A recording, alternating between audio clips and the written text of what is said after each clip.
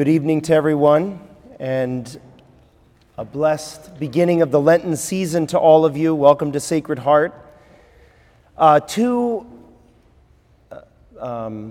housekeeping things at the beginning of this. So first of all, to any visitors who are here, welcome. Immediately after the homily, I will go over and I will bless the ashes, and then everyone is invited to come forward to receive ash. At that time, we'll follow the communion lines. Basically, you come forward. And you don't need to be a Catholic to receive ashes. You don't have to be a certain age. So anyone that wants to receive ashes, it's a special blessing as we mark the beginning of the Lenten season. So everyone's invited to come forward to receive ashes. If you have a child, unless you guard their forehead, we're going to put ashes on them too. So just be aware. Later in the Mass, though, we will also have the reception of Holy Communion. For that, only Catholics who regularly practice their faith and are properly disposed can receive Holy Communion. If you are not Catholic or you're not regularly disposed, let's use the Lenten season to become Catholic, okay? You just call the office, we'll waive all the entrance fees. Second thing, even though most of the day is already spent, today is what is referred to as a day of precept in the church, meaning that there are morally obligatory penances that are required for certain groups of people who are Catholic. For everyone 14 years or older, today is a day of obligatory abstinence from meat and meat products, 14 years and older. For anyone between the ages of 18 and 59 inclusive, today is a day of obligatory fasting, meaning at most 3 meals. 2 of those meals, when added together, cannot equal the third meal, which is a regular size meal, none of which can have meat.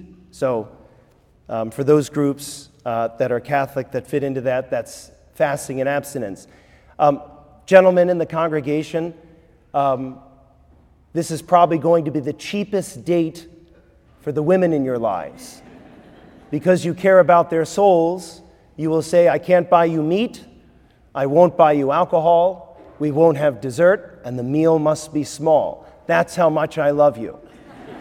It's wonderful, so just ride that Valentine's wave. Flowers are not fall into this, so you can be super extravagant in the flowers that you purchase. So I just wanted to make clear the disciplines that the church imposes upon us, and it's a joy to receive these disciplines as we begin the season of Lent. I want to make 3 small points as my homily. First point is the purpose of the season of Lent. Unless we understand the purpose of what we're doing and why we're doing it, adopting penances, giving up meat on certain days, all the things that we do for Lent, wearing ashes, makes no sense. It's just cultural, ritual, and pointless. The purpose of Lent is very simple. 40 days in preparation for Easter, given over to striving to become a better friend of Christ. That means repentance, giving up the one thing that keeps us from that friendship, sin, that's the work of repentance, acknowledging sin, sorrow for sin, and then conversion, the changing of our life to be closer to Christ on His terms, not on our terms.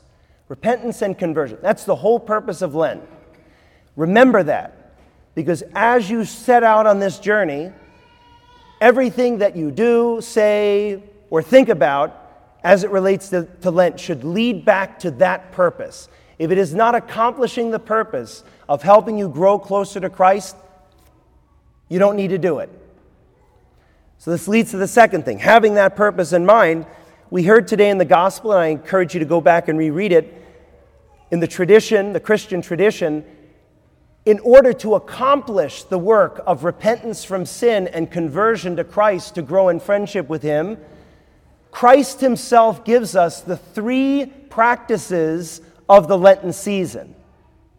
Prayer, which is more time in conversation with God. Fasting, refraining from things, even good things in our life, to clear up more space in our lives for God by doing mortification.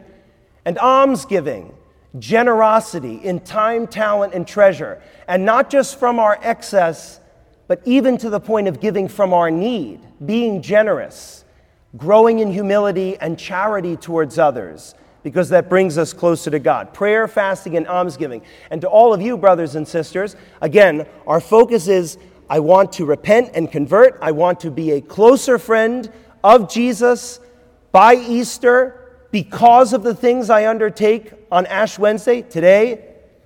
Have that in mind.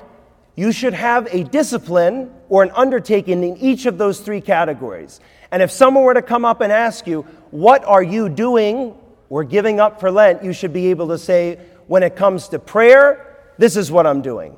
Fasting, this is what I'm doing. Almsgiving, this is what I'm doing. And how does each of those things relate back to the purpose of the Lenten season? Becoming a closer friend of Jesus. I am doing this prayer because it will help me become a closer friend of Jesus. I am giving up this thing or activity as my fast because it will help me grow closer to Jesus. I am giving away this amount of money or this amount of time or this use of my talents because it will help me grow closer to Jesus. Everything is a tightly wrapped package oriented towards greater love of God. And if we have these things in mind, brothers and sisters, Lent is not just going to be another, oh shoot, we can't eat meat on Fridays, and the priest is wearing purple again. It's all about the journey home to heaven by growing in love of Jesus. Third point, if you do reread the gospel, or if you were listening to the deacon when he proclaimed it, the first thing that Jesus said, and he repeats it over and over again, when you undertake disciplines in the life of faith, do not make it about yourself. Don't make it super public. So what do we do today? In order to listen to Jesus' words, we smear dirt on our foreheads, and then we leave, right? A super public act of discipline. It seems almost disobedient to what Jesus says. It's not. The use of ashes as an outward sign of inner repentance is an ancient symbol from the Scriptures. This was done over and over again in the Old Testament and in the New Testament and down through the Christian ages. The putting of ashes to reflect what was going on inside. So brothers and sisters, if you do come forward to receive ash and it's all about letting everyone know how great and holy you are and you're really awesome because you went to church and got ashes, don't bother. Let me save you time. It's not about pride.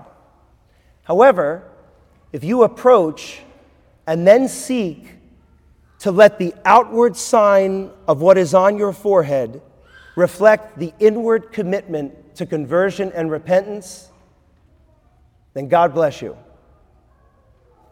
Have a blessed Lent, and praise be Jesus Christ now and forever.